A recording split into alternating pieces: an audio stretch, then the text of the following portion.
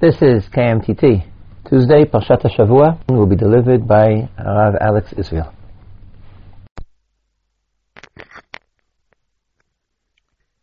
Shavua Tov. This week we begin a new book, Sefer Vayikra, and for many people, opening Sefer Vayikra is a difficult thing to do. With a break of 2 millennia since we last brought Korbanot, this is a world which is unfamiliar, uninviting, and not easy to connect with. And therefore it is my duty as a teacher to attempt to bring the world of Korbanot into a mode of reference with which we can actually connect. And that's what we're going to try and do today. We're going to take some initial steps into the different Korbanot described in this parsha, and try and give them some frame of reference which can give them an anchor in our religious feelings, our religious terminology, in the sort of emotions and feelings which we associate with religion nowadays. I think the first comment at the outset that has to be made is to use the word korbanot. In English we talk about a sacrifice. However, sacrifice has a very different connotation to the word korban. And you can find the following lines in the commentary of Rav Shimshon Raphael Hirsch on this topic, at the beginning to the parsha. I'll quote from Rav Hirsch. He says the following: "It is most regrettable that we have no word which really reproduces the idea which lies in the expression korban. The unfortunate use of the term sacrifice implies the giving up of something that is of value to oneself for the benefit of another, or of having to do without something of value, ideas which are not only absent from the nature and idea of a korban, but are diametrically opposed to it. Karev means to approach, to come near, and so to get into a close relationship with somebody. This at once most positively gives the idea of the object and purpose of the process of korban as the attainment of a higher sphere of life. The person desires that something of himself should come closer to God, and that is what his korban is." End of quote. In other words, what Rav Hirsch is saying is that korban is all about kirvah, closeness to God, and we somehow have to see if we can probe the korbanot to see how they can facilitate that closeness that we're looking for. Now, probably one of the most famous perspectives on korbanot, one of the most famous attempts at Ta'amei HaMitzvot when it comes to korbanot, is that of the Rambam. The Rambam in Moreh Nevuchim, he has a number of passages where he deals with korbanot, but the Rambam in Moreh Nevuchim suggests that korbanot is some sort of concession to human weaknesses. If I quote a little bit from the Guide to the Perplexed, it is impossible for man to go suddenly from one extreme to the other. The nature of man will not allow him suddenly to discontinue everything to which he has been accustomed. Now God sent Moses to make the Israelites a kingdom of priests and a holy nation. But the general mode of worship in which the Israelites were brought up consisted in sacrificing animals in temples containing images, to bow down to those images and to burn incense before them. It was in accordance with the wisdom and plan of God to discontinue all these modes of worship, for to obey such a commandment would have been contrary to the nature of man, who generally clings to the thing which he is used. And therefore what the Rambam explains is that God would like us to give up all of those things, sacrificing animals, containing images. What he did was he outruled images completely, and we were still allowed to sacrifice animals, but they were limited. They were limited to one particular place, one particular temple. We weren't allowed to have multiple places of worship.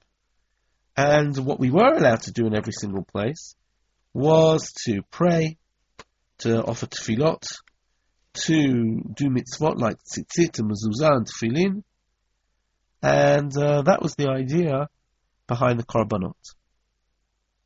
Now, I think one has to agree that this perspective is highly derogatory of the whole order of korbanot.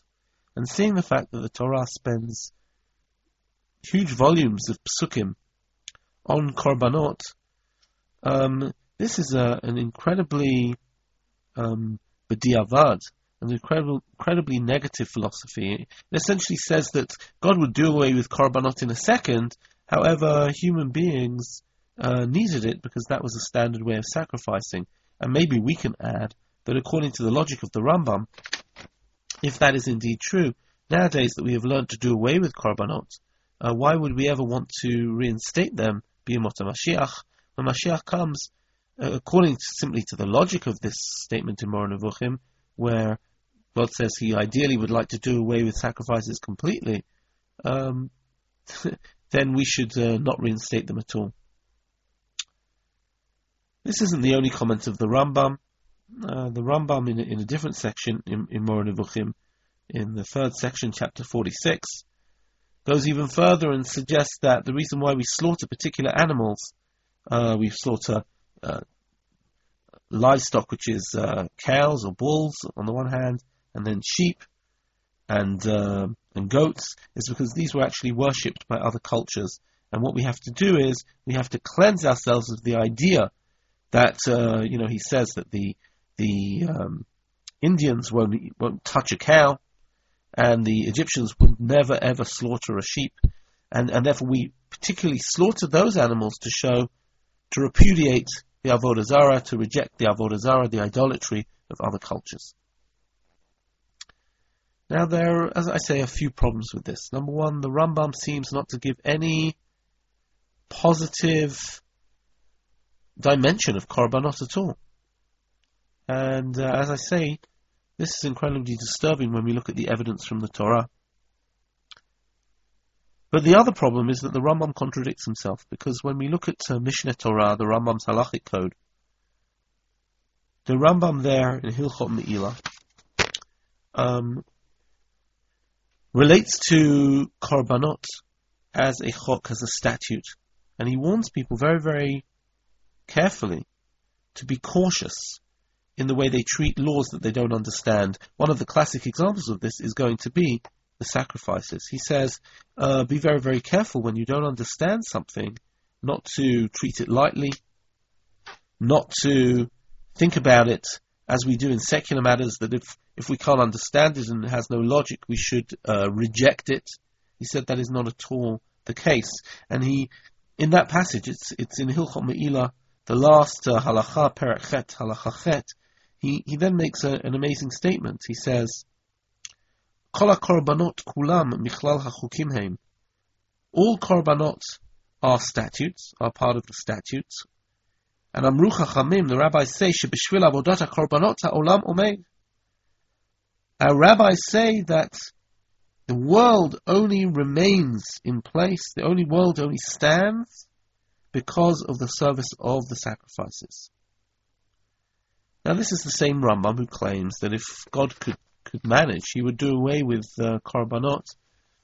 And therefore, the Rambam is very difficult to probe, and when people turn around sometimes and say that according to the Rambam, korbanot are unnecessary, I always say to them, yes, that's fine about the Moreh Nevuchim, but what about Mishneh Torah? In Mishneh Torah, the Rambam says that the whole world exists only by virtue of the korbanot. And therefore I'd like to not focus on the Rambam's thought after having mentioned him, and try and look into other avenues.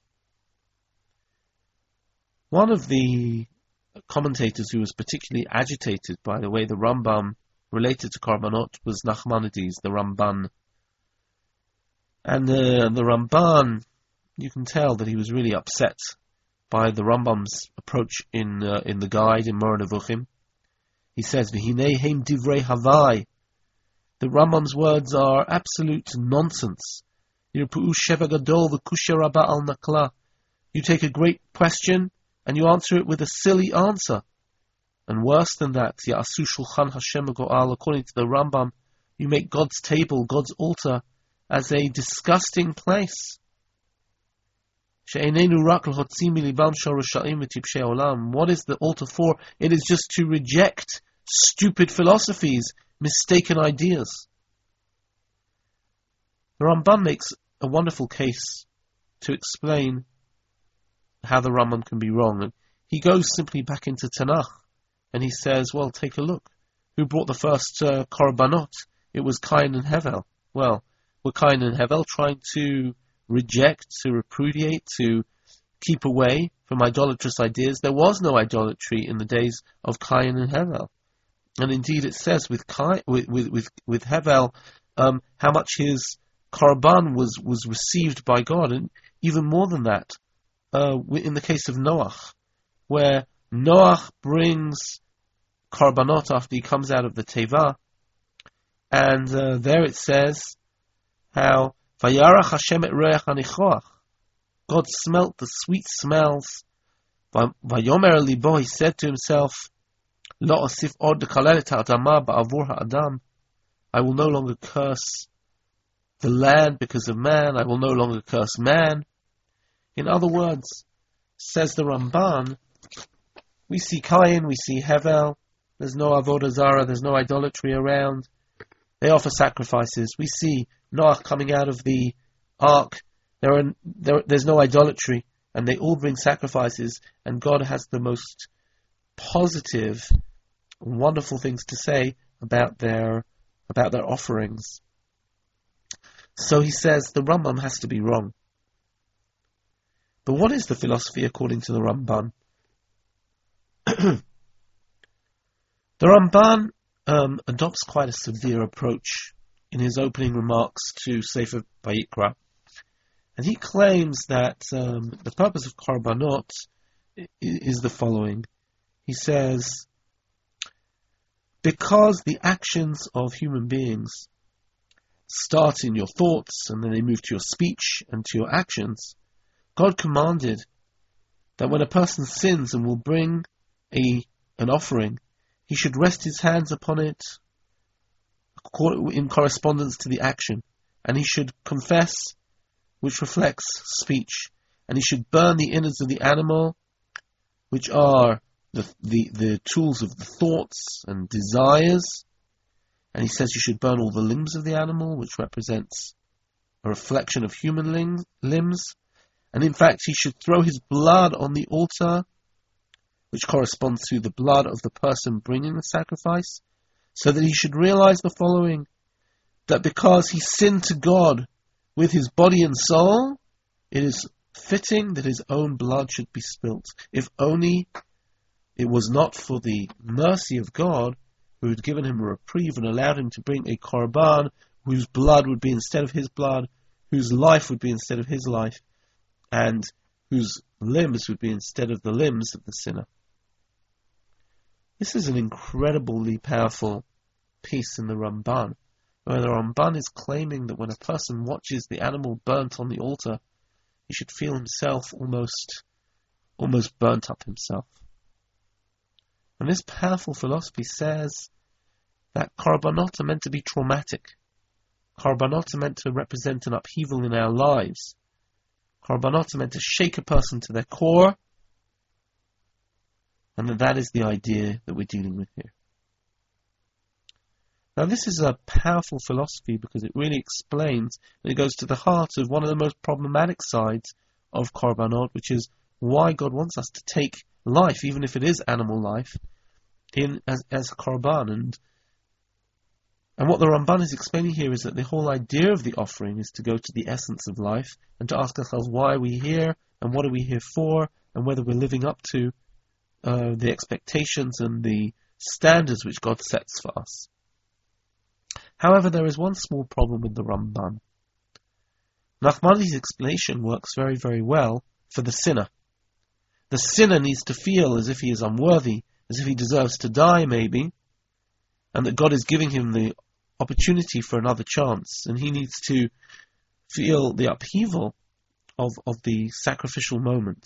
And here it really is a sacrificial moment. However, this only works for the Korban Chatat. What about other Korbanot? What about when somebody brings a Korban Todah, the opportunity to say thank you to God? What about a Korban Mincha? What about a flower offering? All of these don't seem to match the way that the Ramban has framed the whole ideology of Korbanot. So where does this leave us? Let me try and summarize what we've said up to this point. We've said that a Korban aims to give us kirva, closeness to God.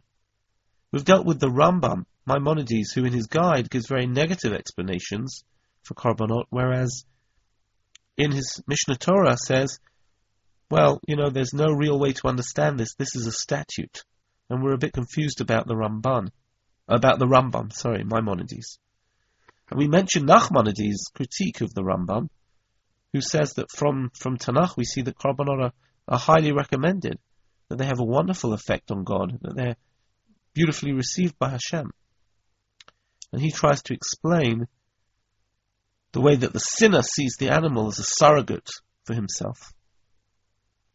But as I've said, this doesn't explain the entire range of Korbanot that we are able to bring. So how are we going to understand the offerings that we can bring?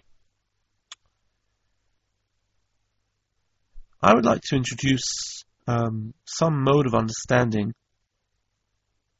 by, first of all, making a statement about the way we are to see Korbanot.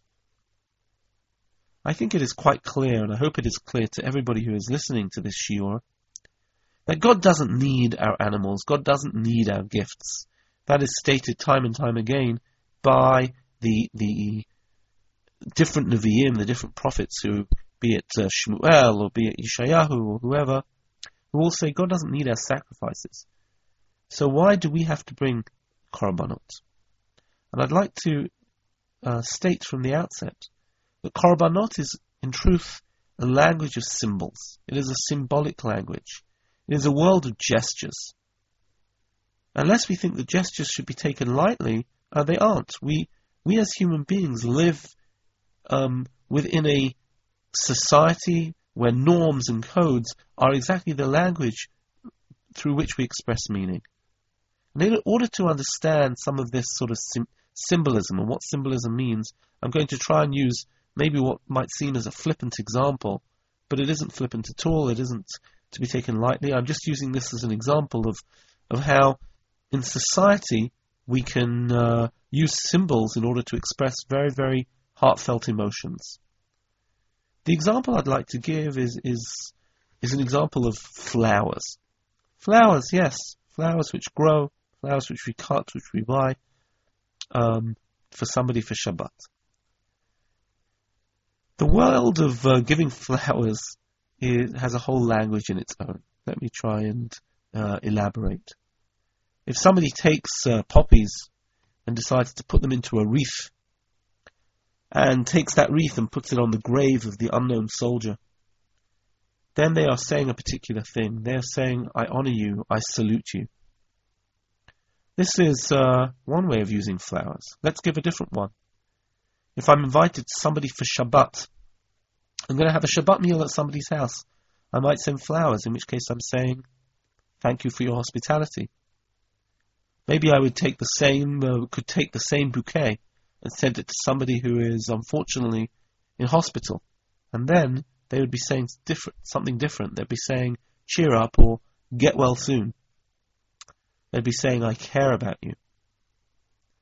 If we can imagine a young man who sends 12 red roses to his beloved, he will not be saying, get well soon. He won't be saying, I salute you or I honor you. He won't be saying, thank you for your hospitality for Shabbat. He'll be saying, I love you. And if we can, to try and push home the point, if instead of sending the 12 red roses to his fiancée, or whoever it might be, he instead sends a wreath of poppies, or whatever it might be, then I think his fiancée might think that something was rather strange. What I mean to say here when I say that is, well, it's a few things. When I go to somebody for Shabbat, I'm not sure they really need my flowers. But we have a very strong need to manifest our abstract, ephemeral emotions upon a very tangible, this worldly object. By the giving of an object, we convey the feelings that we have, and we somehow give them more weight. They have more force. They somehow are able to come down in a real manner, giving form and substance to our inner thoughts. So this is the whole idea of symbolic gestures. It's not that, a person needs those flowers. It's not that they're going to remain there forever. They're going to die in a few days. But I have a need to express something, and I need to do it by the giving of an object, through something which is here and now a real physical thing. And that's the first thing I think we need to say. The second point that I want to make is that this act of giving, this symbolic gesture, can come in many different forms for different sentiments, for different moods, for different states of mind. The object might be sometimes different, or possibly the manner of giving, the ceremony, the process might be different. And I think that if we can jump from the world of flowers, gestures, to the world of korbanot, we will realize that korbanot also showcase this as a classic example of this type of symbolic language. And so here I want to try and explain by moving into the parsha. Parashat Vayikra describes in its 5 chapters 5 classic korbanot. The first 3 are self-motivated, or what we call korbanot nedava. Sometimes they can be obligatory, but in the classic form as represented in Parashat Vayikra, they are something which I choose to do. The first is called the Olah, it is the burnt offering. Then there is the Mincha, which is a mixture of flour and oil in some way or another. There are many different ways of preparing it. And then there is something called a Shlamim, sometimes translated as a peace offering. We will elaborate in a few minutes. Then there are 2 other korbanot, the korban chatat and the korban asham. These are mandatory. They are korbanot chova. You have to bring them, and you're forced to bring them because you've transgressed, and therefore you have to bring a chatat when you sin, and an asham for various different transgressions, which are very carefully delineated and defined. We're going to spend our time looking at the Olah and the Shlamim, and if we have a few minutes, we'll add in the Mincha. Let's try and explain how the Olah and the Shlamim are completely different. The 2 basic models of the voluntary korban, the korban nedava, are exactly this. The Olah, in which the animal is oleh, it goes up, it's entirely consumed on the altar. The Olah is completely burnt. You bring an animal to the Mikdash, a live, beating, bleating animal, and you bring it to the Mikdash, it is slaughtered, the whole thing is put on the Mizbeach and burnt to ashes. That is very different from the Shlamim sacrifice. The Shlamim is also brought to the Mikdash, the blood and the fat go on the Mizbeach, but the meat is eaten by the owners of the animal, and it is eaten in Yerushalayim, or in the proximity of the Bet Mikdash. Now, what I would like to try and do is, we've explained what you do with these, but let's try and understand the symbolism behind them. So let's try and make an attempt. The Olah, as we said, is completely consumed.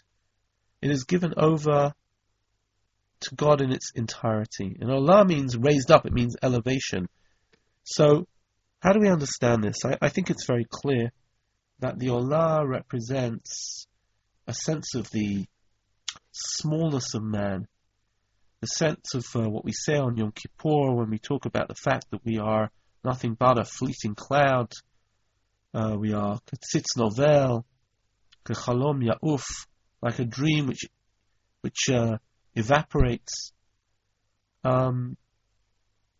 Life is very fragile, and one minute you can have an animal full of life, and the next minute it can be brought to ashes. And that reminds us that we are indeed also only dust to dust, afar ve'efer, that human life is only there by grace of God. This is a korban whose mood is the fact that God has enormous power which can sometimes overwhelm and overpower man. The man is in some way helpless and insignificant and only there by grace of God. And therefore when we take the animal and it's fully consumed before Hashem, we are expressing this idea of God's majesty and our smallness. It's interesting that the first example of a Korban Olah is the Korban of Noach, when he emerges from the Teva into the desolate post-Mabul world. And maybe Noach was thinking exactly about this idea, about the fragile nature of man, the temporal nature of man, and the fact that we really are there by grace of God. This is a relationship of what I think what we call yirah, of awe of God, of fear of God, of man's insignificance. Man is nothing. Man is putting himself down. And that is what is happening here. So, when one wishes to say that one devotes to oneself absolutely, exclusively, entirely, completely to God, then we bring an olah. Shlamim is completely different. It's from the word shalom. It's from peace. It is eaten in Yerushalayim. Now, of course, how can the owners eat a whole animal? I was in a wedding some years back where the father of the bride got up. It was, I think, Parshat Vayikra or Parshat Tzav, and he spoke exactly about the Korban Shlamim. And this is what he said at the wedding dinner. He said, I looked at the Parsha of the Korban Todah, the Korban Shlamim, and I thought to myself, well, if I had an animal of this particular age, of this particular size, how many people would it serve? So I went to the butcher and I said, if I had this animal and these particular cuts and these parts of the animal and I had to serve people, how many people would it serve? And he said, well, I think if you had that amount of meat, it could serve even 150 people. He said, I then went to the baker and I said, if I had this amount of flour, this volume of flour, and I made bread out of it, how many people would it serve? And he said, 150, 180 people. And so the father of the bride says, I began to understand that when you had a simcha, when you had a graduation, when you had a brit milah, a bar mitzvah, a bat mitzvah, your daughter's wedding, you would come to Yerushalayim, you'd hire a simcha hall and a band, and you would go to the Bet Mikdash in the morning and put on your finery, and you would actually bring the Korban Shlamim to the Mikdash. And you would state the fact that you are able to eat a Zevach Shlamim. Zevach means a joint meal with God. You wouldn't just give a Dvar Torah at the meal and say, oh, thank you to God for bringing us to this moment, Shechianu B'Kimanu V'Yanu Lezman Hazeh. You'd actually be able to have God share in the meal, the dam which goes on the Mizbeach, Ki Adam Hu HaNefesh, acknowledging God, sharing in God's holy food, having to specially mitaher yourself, to purify yourself, to eat from God's table. This is a tremendous privilege. It's a privilege that we unfortunately do not have. But the idea is, if we can be so crude as to describe it in human terms, the Shlamim is a joint meal between man and God. And in that regard, it represents a feeling of calm and harmony, of association and relationship between God and man. And this is obviously a entirely different attitude. Obviously, we're coming up to Pesach in a short time. The Korban Pesach is a Shlamim. And one can imagine the streets of Jerusalem filled with people eating their Korban Pesach, a festive environment, a sense of togetherness between the invitees, but also a togetherness with God. There's no fear, there's no sacrifice, there's joy, there's gratitude, closeness to God. And therefore, when we bring the Korban Pesach, we recite Hallel, we thank God for the kindness that He has given us. In short, the Olah represents man's insignificance in the face of the awe-inspiring, the awesome God, what we call Yirat Hashem, whereas Shlamim represents Ahavat Hashem, the opportunity to have a certain closeness to God, to have a relationship to God.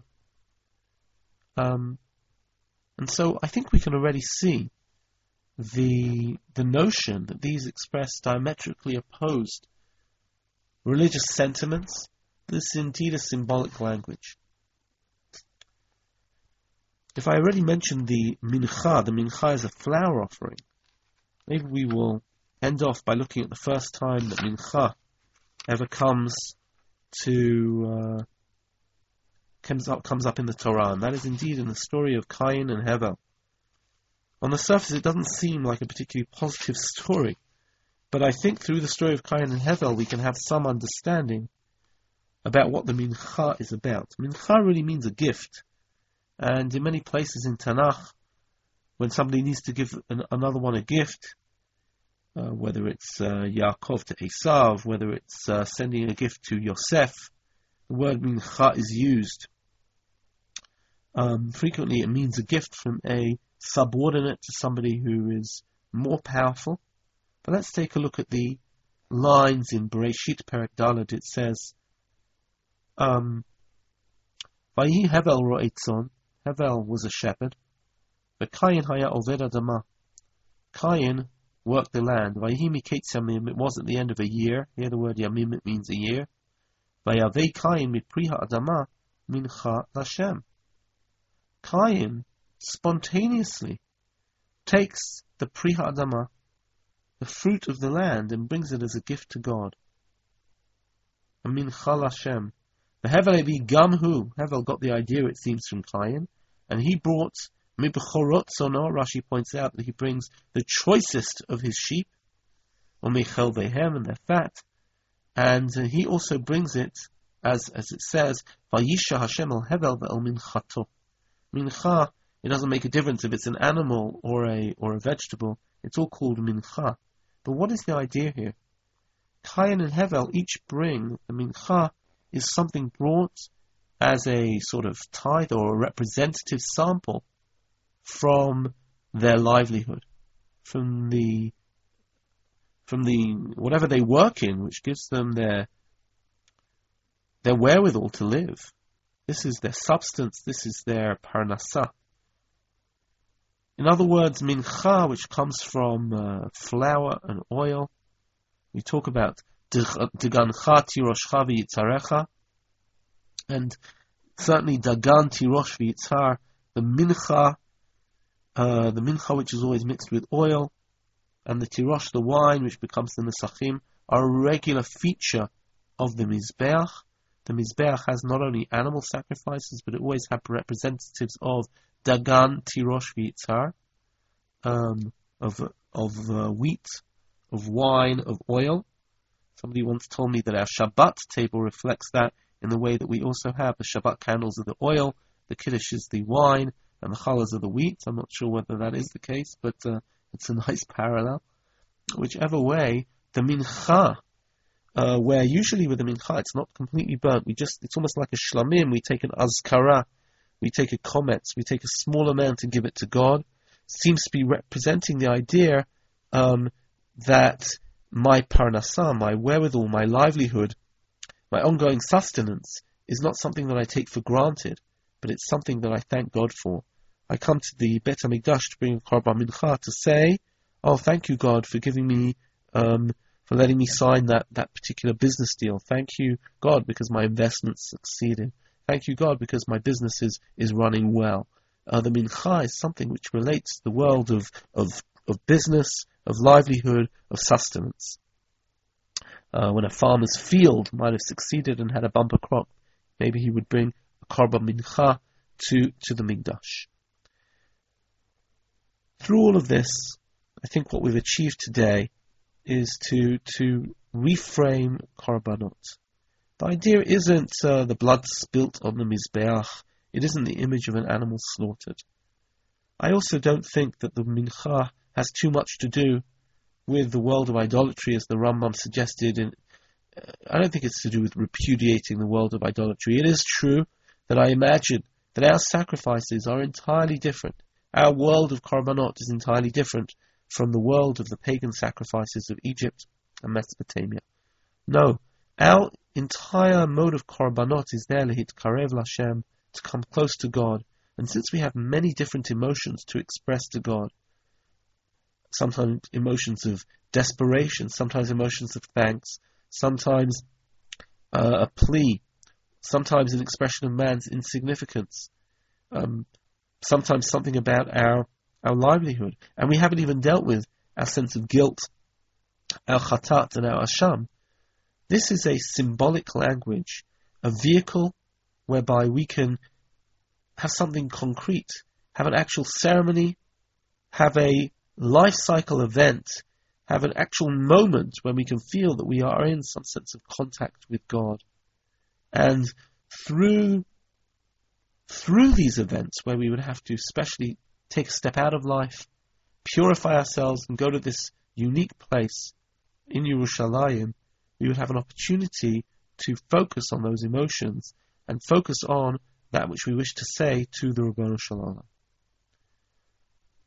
As I said in my opening lines, the world of korbanot is not an easy one. We've learnt and we've adjusted our religion to live without the world of korbanot. But I hope in the short amount of time that we had today, we've managed to reframe korbanot,